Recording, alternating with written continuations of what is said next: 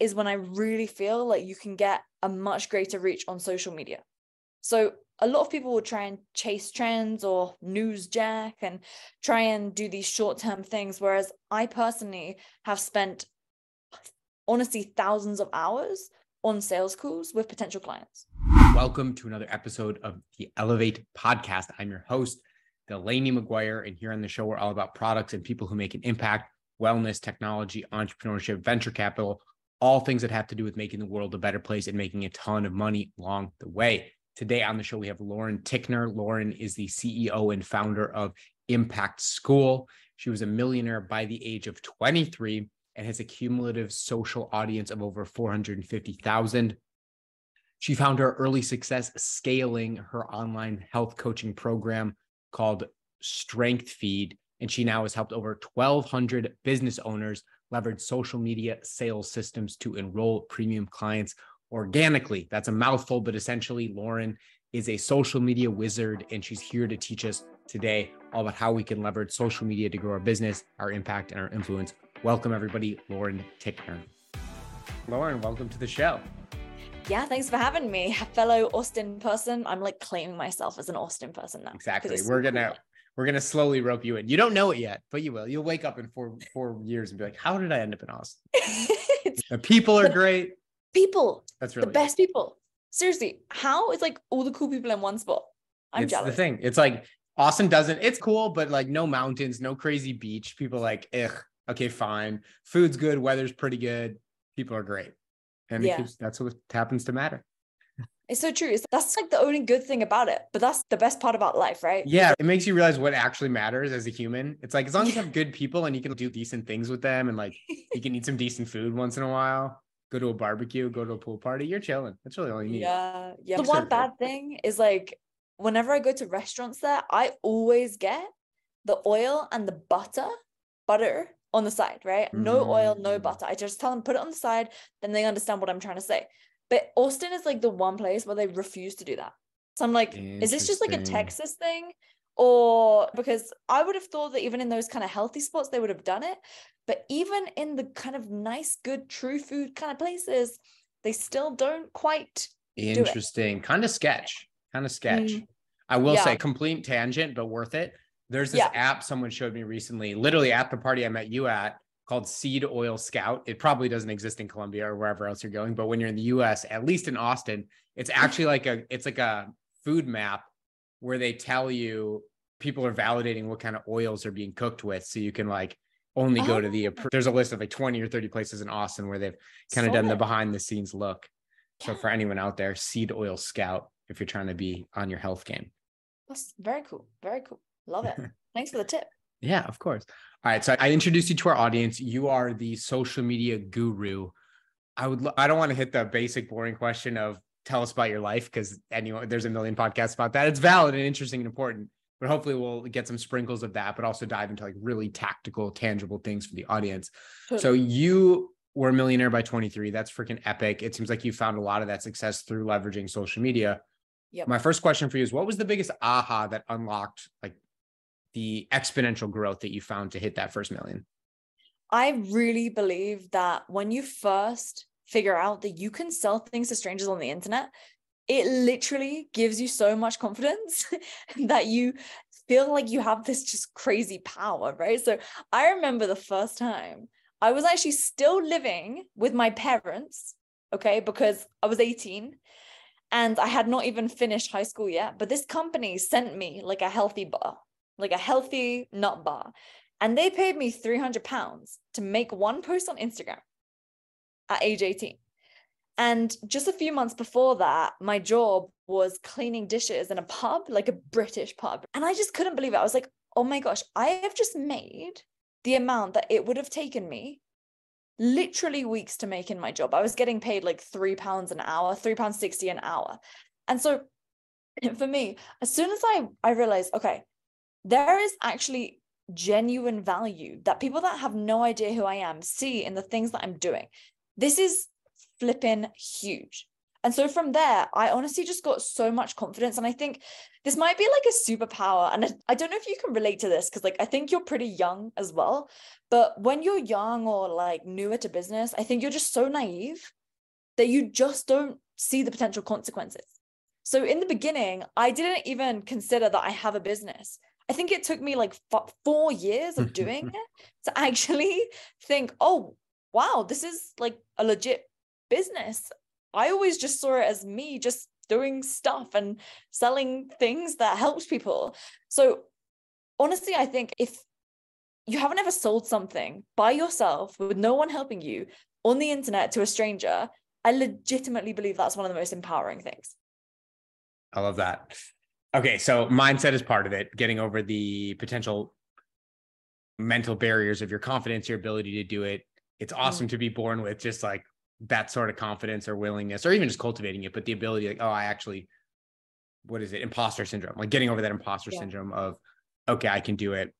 Was there a moment, because of course there's a difference between just taking a ton of action and actually seeing that realized in terms of revenue? Oh, totally. Were you like pumping out a ton of effort, and was it always just taking off? Did you just happen to have the right puzzle pieces, or were there certain things that once you aligned them in a certain way, things became like very real? Yeah, I mean, I think if I was starting again now, I would do things way differently, because I was posting like 3 times a day and I was only using Instagram. Whereas now I would instead flip it on its head and get quality content, posting like 3 to 5 times a week. And then I would copy and paste it onto every platform. So that one thing would have had way more reach. And I was always creating brand new content from scratch instead of looking at the trends, seeing what was working, actually reading the data. I wasn't even collecting data. And then I would then instead now just change the hook slightly, or just change the call to action a little bit and post the same thing pretty much again and again until I got that one angle to actually convert. But to your point, I really believe that, especially nowadays, even more so than before, community, and a community that's either centered around a group of people, like an interest-based community or an outcome-based community. So for example, like we help people that are actually trying to make sales on social media. Whereas when I was in fitness, I was helping women that were trying to become strong. So it's very different. Before I was really focused, mainly it was more about that type of person, like the woman who's like trying to become strong and fit and healthy. It was all around like a niche, a more particular niche. Whereas now it's not so much the niche per se, it's more about the outcome that my community is centering around. And so when you're clear on what type of community are you building, and then from there, figuring out, all right, what's the best thing that I can sell to these people? And it depends what you're trying to go for, right? So for example, in Austin, like a lot of people are not trying to build super high profit businesses. They're more so optimizing for, and I say Austin because that's where we met, but they're more optimizing for exitability. Whereas until now, I've 100% been optimizing for profitability. So it's understanding what are you actually optimizing for and then building a business model around that. So if you want to exit, you might want to decrease the actual amount that clients pay you up front and instead get them on monthly recurring revenue. Yep. And make sure that it's not like personal brand led, and have it actually more the business infrastructure and all around like the company and the values and the community. Whereas for me until now, it's more been like led with the personal brand and more about having a much higher price package. Clients pay way more upfront and then they don't stay for as long. And so that's something that I'm trying to think through in my mind as I start to think, how could I actually increase the asset value of my business? Because yeah, for sure. For me, for example, I said this to someone, I was like, oh yeah, like 100K in a month profit, that's so low. I said that because that's what I'm used to in my business. Whereas actually, that might be 20K in monthly recurring revenue. The asset value probably has more if it's some type of like software or whatever, whereby it's not personal brand led and it's all based around some particular type of really engaged community. That might actually be a better overall asset value, and probably is, than my existing business right now. So it really depends what you're optimizing for. But for me, I was always optimizing to make money because I just didn't want to have a job. Honestly, I wanted to make enough so that I didn't need to go and do corporate, because I did it for 8 months and it was hell. That's so interesting. I think that's extremely relevant to this conversation. I was really trying to bridge the gap between our traditional audience and your frame. A lot of really the focus for this podcast, and we have a ton of different types of listeners, but it's a lot of people who are building specifically software type businesses. And I think about this as a creator myself, and I'm sure a lot of listeners do as well, is like, how do I approach social media as a way to, their primary focus right now for most of them is going to be growing and building their business and figuring out how to allow social media to support that. But there really is this trade-off of, do I focus on building up the social value of this business that I will eventually exit, and then I'll have to start over for the next thing I build?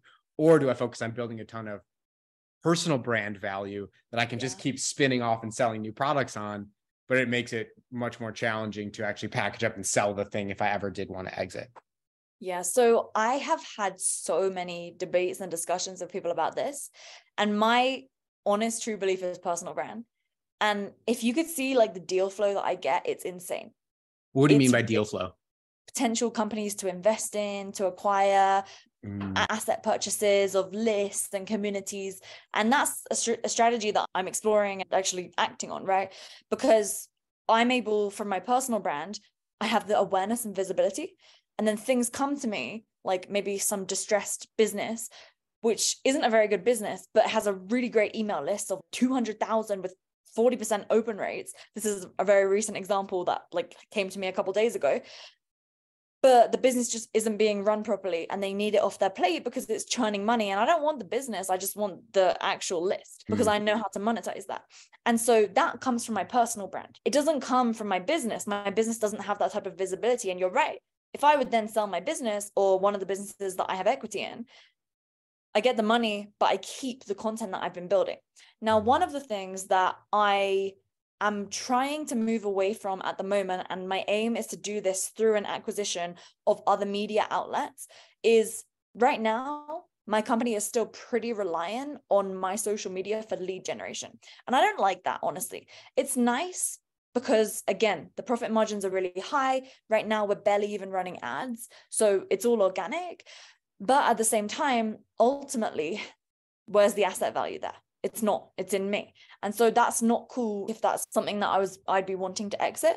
But I think if you're the founder, then it's so valuable to actually go out and build your personal brand. And I love this thing in SaaS. If most of your audience is SaaS, where it's build in public, I think that is so cool as the user of softwares to see SaaS founders actually doing that, because it shows that as the business owner, you care about your audience and the people that are using your services. And I think it's cool to see founders like engaging with their communities. But when it comes to actually using that to bring in business, that's something that I wish that I backtracked on a little bit and didn't focus on so heavily, and instead focused on ensuring that I had multiple different key individuals who were doing that on behalf of the company. Got it. So thinking about other affiliate partnerships, or really just diversifying how you're bringing leads in. If you were a traditional business without a big brand attached, essentially how you would go about that. Love 100%. That. Yeah. Awesome. I think this is a really good jump off point into another few questions I had for you. And again, thinking about this specific niche, it's a bit different. I spent several years in the more traditional coaching space as well, prior to getting into tech business development. And I think when you're coaching and providing a service, the business itself is actually pretty simple. So you can spend a ton of your time on content creation, and it becomes like, that's a lot of what your energy and effort is. For people building technology companies, something I've run into, and I know a lot of people do, is time investment. And you only have so much time, and you want to create an amazing product, and the business is a bit more complex, so it requires more of your time. For that type of audience, from even just starting extremely high level, how would you think about social strategy when you know your time is limited and your time is fractured into a lot of different other areas of the business as well? Social media shouldn't really take more than 60 to 90 minutes a week. If it's taking more time than that, then you're probably overthinking it. And I actually, how much money did I sink into building a software like over the not like the rest of this year, but the year before that and the year before that.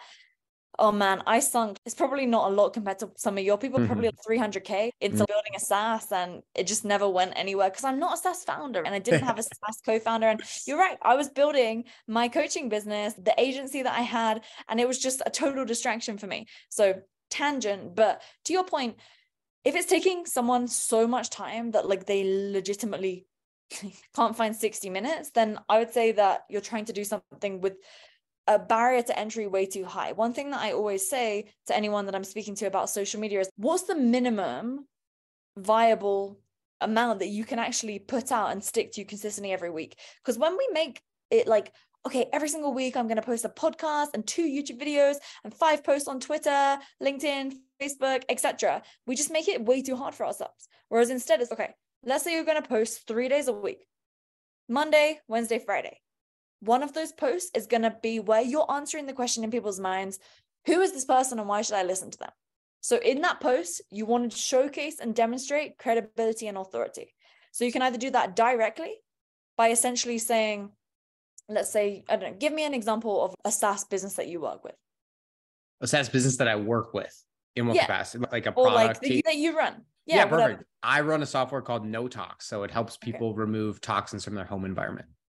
Okay, interesting. So how many people have you helped, or what's something interesting that you've done in relation to helping people with this? Yeah, so we have, I think, some really interesting data points. We really do try to follow the build in public model. So we love to talk about, we're actually a very new product. So like numbers isn't that exciting yet, but the things that are exciting are brand partnerships. So we've got a ton of like really epic brands that we brought in and give discounts on our application. So we have AquaTrue, Air Doctor, Simpure, Caraway Pans, Extrema Pans, all these super cool non-toxic product companies. And we've got a ton of really cool influencers that are also signed up to help us launch this product. Okay, that's awesome. So how many in total do you know roughly you have that you're working with right now? Influencers or users? Just know brands and influencers. Brands. We've got about 10 brands on the platform, and we have about a dozen high-profile influencers as well. Okay, cool. So like you could literally say more than a dozen high-profile influencers want to endorse, what's the name of your brand? No Tox. No Tox, right?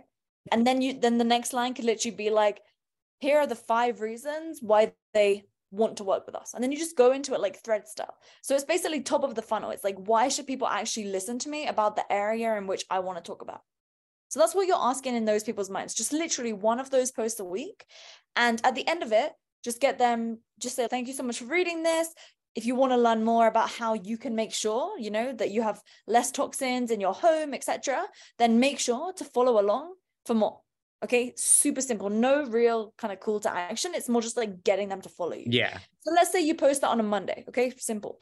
Wednesday's post would be for people that already follow you, but they don't just necessarily know much about your service or your product. So it's like, okay, so let's just say, I don't know, like this one person went from, it could be one of your clients or users, went from X to Y, or you could use a data point. Like I was speaking to somebody yesterday and he said he helped 550 people become millionaires. So he was like, I've helped 550 people become millionaires over the last 10 years. So that was like what he was saying. But your thing could be like, here's how, actually that would probably be top of the funnel to be fair. But your one could be like, here's how 1,000 plus. How the system actually works. So like when you're engaging with the product or service, some of the features or benefits more. Yeah, or like tactics. It could even be tactics, tips, something that's like a bit strategic about your area. Yeah. Okay. So for you, for example, like what's one thing that everybody needs to know about toxins in their home? Oh, water filters, like the nuances. Like your Brita filter sucks, throw it in the fucking garbage. Yeah. Most filters suck, throw them in the garbage. Here, like you should definitely have a reverse osmosis system in your home, is the TLDR. 100%. Yeah, exactly. So here's why your water filtration system sucks. Yeah. And it's probably making you sick and miserable. And then you'd basically just go into like the tactics behind it. And at the end, give people something for free. So for you, maybe you could drive them to, I don't know if you guys give out like a discount or something. Yeah, we do a freemium. We do a freemium model anyway, so everyone can access the product. Okay, so then at the end of it, you would just want to give them access to that. And then for the bottom of the funnel people, it's just like direct. It's just access. Okay, just over time, you'll be able to consistently just figure out like the exact phrasing that works for you. So it will essentially be like, we'll install our like no tox system into your home so that you have 99% less toxins and can live a way healthier life. Send me a message saying info and I'll send you a link to sign up for free. something like this. Love that. Yeah. So And those are that's like the third post of the week is what you're saying. yeah, Monday, that could be Wednesday, the third Friday. post of the week. Like you can just keep it honestly so simple with social media, because my whole strategy isn't necessarily about having to grow a huge audience.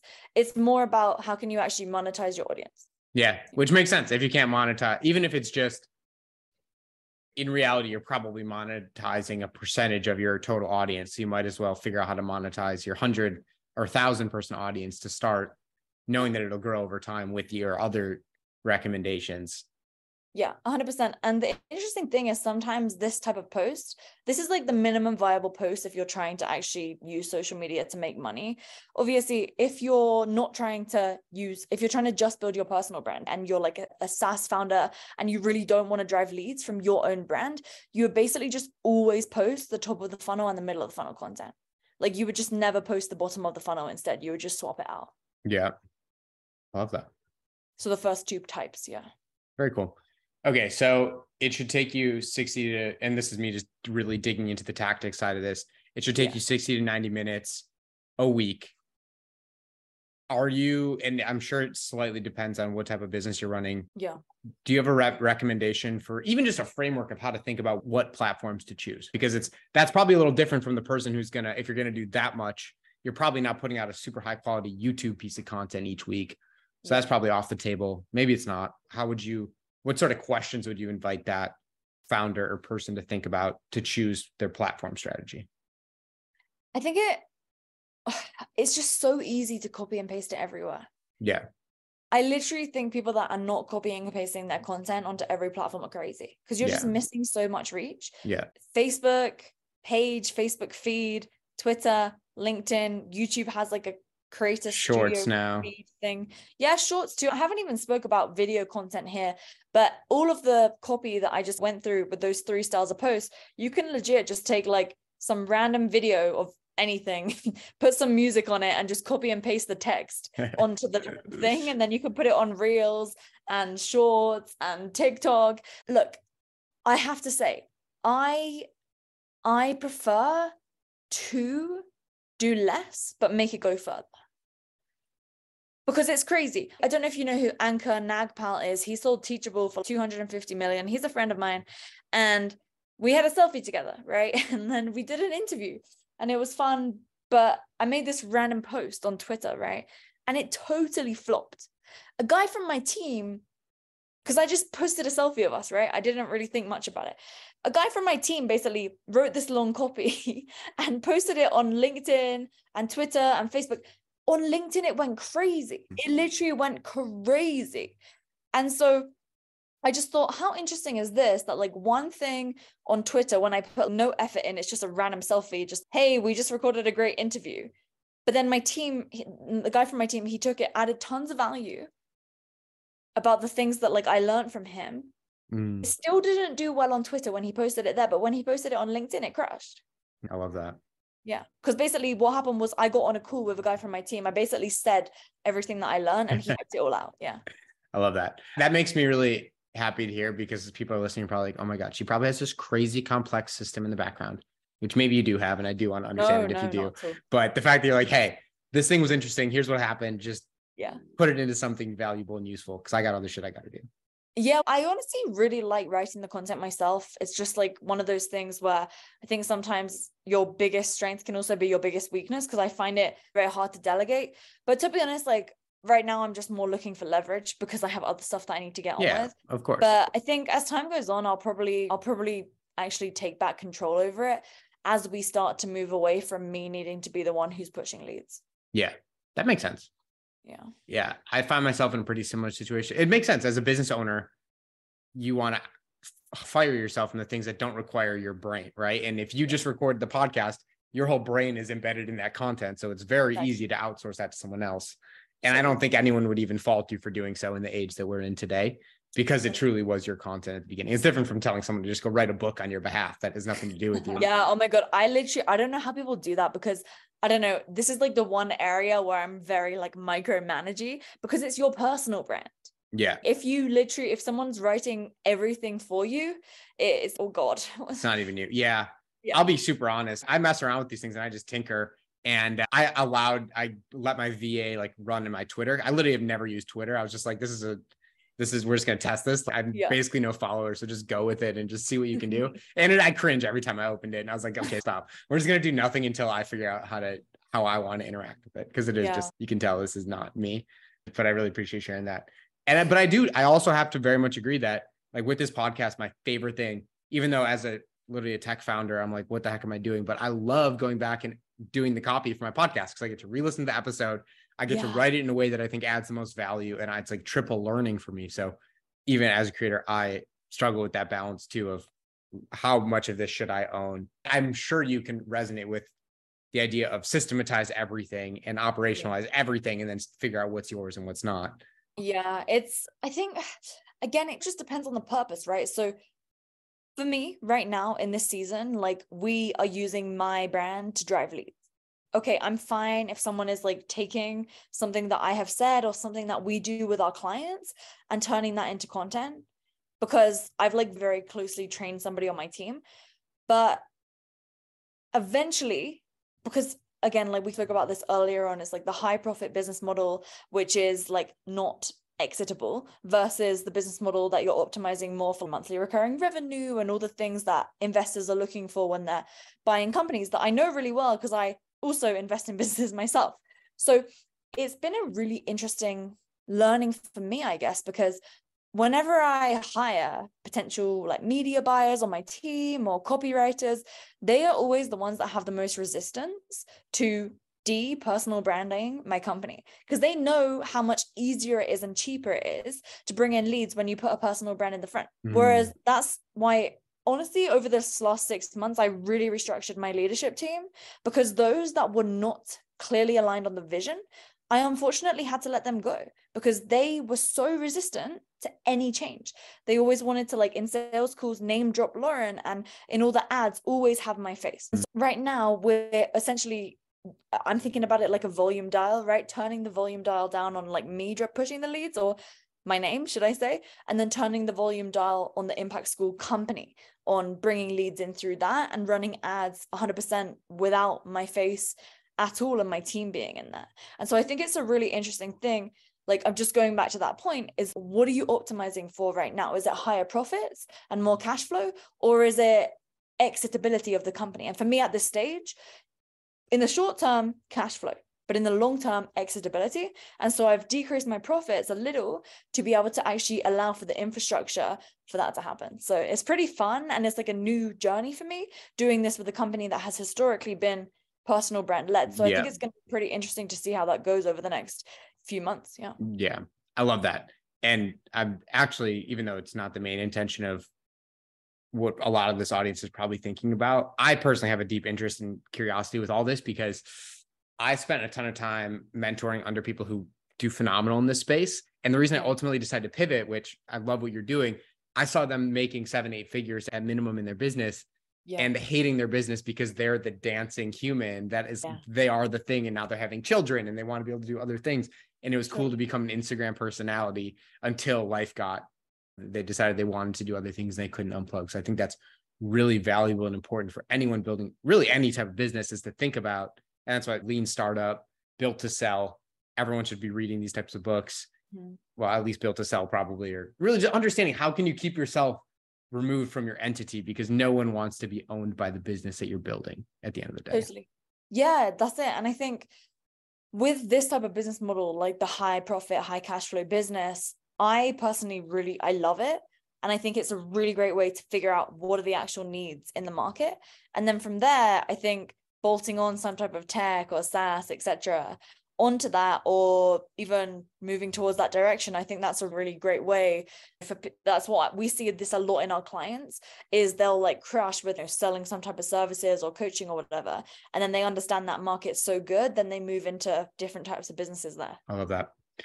Very cool. Okay, so you dropped a few of these, I'll call them hacks for lack of a better term, but essentially with how your social media strategy has evolved over time for a content creator who's looking to grow their audience. Can you share maybe the top five or just 5 things that you feel like as of today, as we're recording June 2023, do really move the needle in terms of engagement and reach of content? And if you want to pick one per one for each platform, or just things that even just regard, even if it's okay, you know what, Instagram feels like it's hitting the hardest because I do these few things, whatever you'd like to share, I'll leave it really open. Yeah. So if we're talking reaching more people on social media, right? I won't talk about monetizing here because I feel like it will be more relevant for your audience, right? Or yeah, that can be a different point. Okay, cool. So as a business owner, one of the things that we need to do is obviously understand the problems that our ideal client and users are facing. And so ultimately, when you're able to find 3 to 5 key problems that whenever you hit on it, you know that this is going to trigger some type of response, that is when I really feel like you can get a much greater reach on social media. So a lot of people will try and chase trends or news jack and try and do these short-term things, whereas I personally have spent, honestly, thousands of hours on sales calls with potential clients and in the DMs with potential clients or members or users or whatever, because I really needed to know what are their problems. And I'm not only trying to have these meetings with potential members of what it is that we do, but just to make a sale, but also to be able to get market research. And I think it's one of the easiest, most simplest things to do. You can also just survey your existing users and find out, like, why did you actually sign up? What was the biggest problem you were facing before you bought our service, joined our membership, etc.? Because when you know those things, then you literally have endless ideas for content. And instead of trying to make things up, you're actually taking the words of the users, the clients, the subscribers, and it's a way quicker and more effective way to actually go further. So I have 3 to 5 buckets for the top of the funnel content. So like when I'm talking to people that don't know who I am already or who my company is, and then I have 5 buckets as well for the people who already know who we are, but it's all tactical stuff. So there's 5 pillars that I'm speaking about when it comes to like tactics and strategy relating to the problems that I was hearing on those sales calls and that my team tells me they hear on sales calls. And so I basically center everything around that, because then I'll give you a great example. One of the things that we hear a lot is, oh, I want to make money on social media, but I don't have a big following. So then we always talk about how we have all these clients that have a huge following, and before they work with us, they legit make no money. Then another one of the things that we hear all the time is, oh, but it's so hard to sell high value stuff. I think I should sell like a $9 per month membership. So then we always talk about tactically why that business model is not good for what they're trying to achieve, and instead why they should charge a higher price premium for what it is that they're selling. And that was basically objections that we were hearing as to why people were nervous about using our system or signing up with us. We flip it on its head and tell stories through the content, true stories, because then we're able to also showcase how we've directly helped specific clients. So if anyone's going to take anything away from, what it is that we're talking about today, instead of being super entrepreneurial and just like in the shower, oh my gosh, I have this idea to make this post on Twitter, it's instead of being super YOLOing like that with your content strategy, it's what are people actually telling you they're struggling with, and then how can you create true stories that you've had or like analogies based around those things. And simultaneously, another thing that I see all the time is people being like too far off and unrelatable to their potential clients or users or the people that you actually want to follow. So if, for example, you were trying to have other SaaS founders follow you, then, okay, speaking about SaaS founder things is great. But if you're trying to have people who want to get rid of toxins, then speaking to everyday people is a much better strategy. So I'll give you an example. Like one of our clients, she was always talking about, oh, my business makes $100,000 a month, but she helps people basically have an online brand that allows them to leave their 9-to-5 job. And so that $100,000 a month sounds so unrelatable to them. So they weren't joining her. And as soon as she took her content down and essentially brought it closer to the ideal client of hers, she was actually getting interest. And people started really reposting her content. And that's another thing. What would your ideal clients share? So for example, for you, if you took, that classic like water filter thing that everybody has. Yeah, the Brita. Like that, I don't know what it is. Yeah. But if you had a photo of that and you're literally like, this thing is like gonna, I don't know, whatever, some legit facts, not super crazy, not like it's gonna kill you, but Yeah. this You're thing still is drinking arsenic when you drink out of this filter. yeah, exactly. So this could give you arsenic poisoning. Okay, if you were to have a big ass arrow pointing to that, and then in your caption you essentially explain what the hell's going on there, people are going to start sharing that. That's like a great way for you to reach more people. So it's not about what do you want your peers to share, it's Yep. about what do you want your ideal clients to share, because they're more likely to have more friends that actually need to see that stuff too. I love that. Oh, all really good stuff. Yeah, there's a lot of synchronicity between what you just shared and actually probably the most fundamental approach to building tech product in general, which is it truly is building in a super tight feedback loop with your audience, right? If you're trying to build a technology product and you're just in a dark room getting all excited about what you're building, you try to launch it, it's going to flop. But the minute that you allow yourself to be like, hey, here's even just like the smallest version of this potential product, mess around with it, let me know 10 ways that it could be better. Similar, very similar underlying intention is what I'm hearing in that, of you don't have to become the Einstein of ideas. It's really just listening to your audience and creating content that's going to very deeply resonate with them. Yeah. And it's also, the question to ask yourself is, am I posting for my ego or am I posting to actually help people? Because I can't tell you how many times I see people just share like this freaking random stuff. Oh, just woke up at 4 a.m. today. It's cool. No one cares. Like literally nobody cares. Or a different frame that I've had for years is I think about it as business media, not social media. So I have a rule for myself. If I find myself scrolling on Twitter or Instagram, I reach out to 5 of my followers. I start the conversation and I ask them, what inspired you to follow me? Thank you so much. I'm about to create some more content. And I try to ask them to give me feedback. And sometimes they become clients as well. So that's how I allowed myself to stop also scrolling all the time. I love that. Replacing one mechanism with something actually helpful. Yes, because as well, it's so easy to just get engulfed on social media and spend a bunch of time just, in a hole. That's true. That's very valuable. I think almost anyone listening will also be considering this as you're opening up a can of worms when you, not saying it has to be negative, but the room for that becoming a toxic relationship, the door is open for it. The minute that you're now planning to engage with social media more and have a strategy, you're just gonna, without any barriers or guardrails, probably fall into those danger zones of scrolling and mental health decline in some capacity. Yeah, I've been there. Well, that's if you don't have a strategy, I would say. Yes. Yeah. So did you ever use Clubhouse? A little bit. I gave it like 2 months of a shot and I was like, not for me, but I was definitely on it for a hot minute. Okay. So basically when Clubhouse first came about, I was really sick the day that I downloaded it. And then it was Christmas. And then it was during the lockdowns. So I was legit by myself for months straight. So I had no strategy to what I was doing, but I grew my following on there to 150,000 in just a few months. Wow. And it's because I was there all the time. But that was the problem. I legitimately disregarded my entire business while I was on there. Okay. And if I did that for 3 months, it was okay. But it lasted for way too long. And yes, we got tons of leads and everything. But it basically meant that like after that, in the beginning of 2021 or like the middle of 2021, I was starting again from scratch, honestly.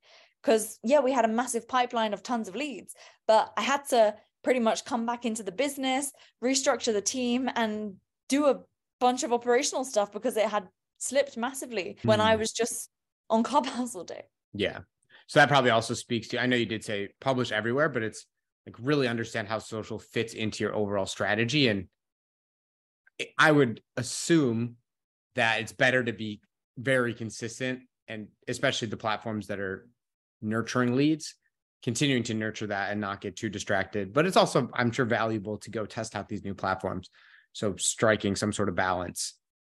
Honestly, like I literally write content, or the guy from my team I was telling you about writes content on a Google Doc, and then we approve it for each other. Whoever's written it, the other one approves. And then we legitimately copy and paste. From there, we take a photo from a Drive folder from Google Drive. And then either he or I, usually he, will just copy and paste it to every platform. And it takes him like 2 or 3 minutes every day. Love that. Very cool. Okay, perfect. So that was really going to be another question too, is what does that system look like for you? Is that the extent of, is there anything else that's not included in that, in what you just shared, that's part of your system? Are you using like a content planner? No, Like, do not use. That destroys your reach if you schedule your social media. It legit like interesting. destroys the reach. Yeah. So there's a couple things. So organically posting on every platform, don't outsource your posting to like someone in the Philippines, because that will also ruin the reach. So the guy that does mine, he's in the UK, and I also have someone posting my short form videos who's in USA. And yeah, you do not want to outsource that. The other thing is, the biggest part to social media success that we found is analyzing the content. So we look for trends. So I was on a call yesterday with someone who's pretty like famous on social media, and I said to him, yeah, like if my sales team don't have a massive amount of social media content, then we always make this one post because we know that this fills a sales calendar. So if you ever see me make this post, it means that we have a low sales call volume right now. He was literally like mind blown. And I was like, why are you not talking for 2 minutes? What's crazy about this? He was like, you measure your social media success from sales call volume. And I was like, yeah, how do you measure yours? And his comments. No. And I was like, oh my gosh, that's so true. Like most people measure their social media success by how much reach it's got. Yep. But I personally measure it by the actual conversions that I've had, because I think about it as business media, not social media. Whereas again, if you're just trying to build a brand, then you need to actually, if you're growing your following, for example, it's not just about the following growing because you just, I don't know, retweeted Kylie Jenner or did like a spoof of one of her videos or something. Are you actually growing the right followers? So like looking through that following and actually seeing, okay, I gained 50 new followers today. Look at these people's pages, their profile pics, because is your content actually resonating with the right people? In the early stages, that's pretty valuable, but the analysis part is probably like the biggest and most important thing, because if a post has done well, we want to understand like, why did that do well? So we'll take the exact same post and then we'll just change the first line to be something different, and we'll see if it still performs. And if not, then we know that it was really the first line that was the thing that made it the success. I love that. Yeah, I definitely wanted to call that out because I have a bunch of friends who are pretty successful influencers. And what I noticed watching them grow is it's exactly what you spoke about, which is like not trying to reinvent the wheel every time you post, but realizing this is a business. I'm here to solve one or two or a small handful of problems for people. So I'm going to position my content to address that specific problem. And it really is just the nuances of how I storytell those specific pain points, but just almost the same form. While it almost feels like it might take the joy and excitement out of content creation, but it can, if you really want to achieve that reach, it gets to be a science and it gets to be tactical in that way. Yeah, 100%. We actually have a framework for making storytelling style content. And so it's PASTA. So what I can do is I'll pull it up because I have a document like which has pretty good examples on it as well. But one second, let me just get it. PASTA, here for it. I don't know why my Google's logged me out of everything. I can't get it. But anyways, it basically stands for like, you take the problem. Okay, so the problem, the pain. So what's the problem or the pain that your avatar is facing? And then from there, it's like amplifying that problem and that pain. Okay, you may have 10,000 billion toxins in your home right now. Okay, and then here's the consequences of not removing all these toxins, blah, blah, blah. Okay, and then S is you're going to essentially tell like a story around that. Okay, and then a transformation. So a story, S and T, story and transformation. I was talking to this one person and they were having a really bad cough. And I said to them like, hey, have you thought about the toxins in your home? And they said to me, no. And then we did this and this, give some value there, tell them the tactics on what you did. We analyzed this, we did that, we replaced this, we did that. And then the transformation. And then 4 months later, her rashes were gone. She had no cough anymore and she felt healthier than ever before. Okay. And then at the end is the action. Like, what's the call to action that you want people to take? So if you want to have an analysis on the toxins in your home, then DM me the word info and let's have a chat about it or something, or click the link in the bio or head over to this link. And it can just be as simple as that. And I always center the pasta around like an aha moment. Like, what's the aha moment that you want people to have? So for someone reading that story, it's, oh my gosh, the reason why I'm coughing all the time is because I have this one toxin in my house. Yep. Exactly. Yeah. I love that. Pasta method, everybody. Yeah. But I love that. I think it's beautiful, especially when it comes to content writing, still being creative and authentic, but rooting yourself in a method that just drives the most, even mental transformation for people. If you want to guide them to that place of true understanding, you need to reinforce it in a very specific manner. Yeah, 100%. Cool. This has been an awesome conversation. I really only have a few brief questions for you left here. One of them being, for anyone who's really enjoyed this conversation, what are a few of your favorite resources? I'll give you a moment in a second to share about yourself and where people can connect with you and your business. But outside of you, what resources do you love, whether it be to monitor trends and find inspiration, or just other books, resource podcasts that are really supporting you right now in everything you're doing? Man, I honestly stopped consuming a lot of content recently in the last year because I love podcasts, and I think it could be like mental masturbation because you're learning so much and you get this false sense of dopamine and this false sense of achievement because you learn something, but then it doesn't necessarily manifest in the real world. So I have to say the biggest thing for me is that I am constantly looking at surveys of my clients and my members. And the reason being is I just think that's the best source of content that you could possibly have, not to know what content to make. Of course, that's helpful, but also to know what to do next. Yep. Because so often it's so clear to you that it's, oh my gosh, I need to launch this Facebook ads campaign with this copy and this hook and all these videos and stuff. But if you actually look at what your customers are saying, then you know what needs to change before you do anything else. Simultaneously, I like to look across the different areas of my business, from the product to the lead generation, to the actual conversion, to the sales, to the client experience and loyalty, and then also to the operations. I look across all of those areas, and I always diagnose myself on a scale of 1 to 7 on like, where are we actually in the business? I do this on a weekly basis because personally for me, I love marketing. I really love marketing. I love lead generation and lead conversion. Okay. These for me are really fun. So I always want to do something in that area. Whereas it's very rare that's actually where we're ranking low because I love it so much. So I'm always looking at those different areas in my business and ranking myself so that then I can see the issue right now that we went through a few months back was product.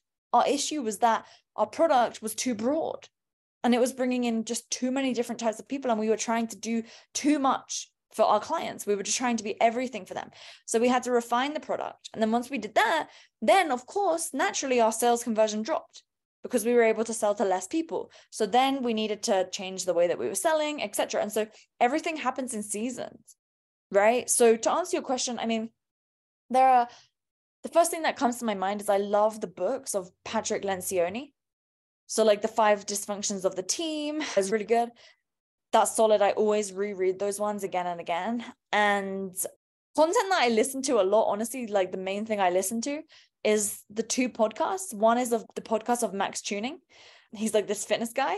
And then the second one is My First Million, because like I find when I listen to that, my brain can actually turn off and I'm not trying to bring in more information, if I'm honest. So maybe it's not the answer that you wanted, but that's what's been helpful for me. No, that's literally the perfect answer. I love that. Some people jump in and just give resources, but you're not the first person to say something to that effect. I'll give you one very successful founder. Like, I'll give you some resources, but caveat, if you're not going to act on it, it's useless. So think about your biggest problem right now and only go consume content around that, because whatever I have to say to you is probably not your biggest problem. So I think that's extremely valid. Just in time learning. Yeah, I love that. Yeah, but I really like that. I think it reinforces everything we've talked about on this episode, which is just create such an intimate relationship with your user, whether it's your technology product or your social audience. Constantly listen to them, constantly learn from them, have systems in place to collect that feedback so you can do and then really act from that place. And definitely something I can even be doing more of in my business as well, for sure. Awesome. Yeah, this was fun. Perfect. Okay, but last one. Okay. Where can people find you and engage with you and learn more from you about growing growing their business, growing their client list from using organic social media?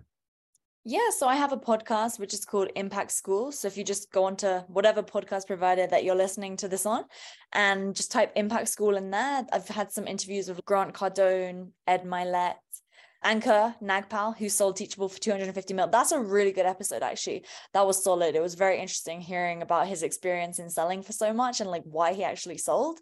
So yeah, that's just Impact School podcast. And personally for me, I'm just on social media everywhere. It's just my name, Lauren Tickner, and you'll be able to find me. And so yeah, it would be great to connect.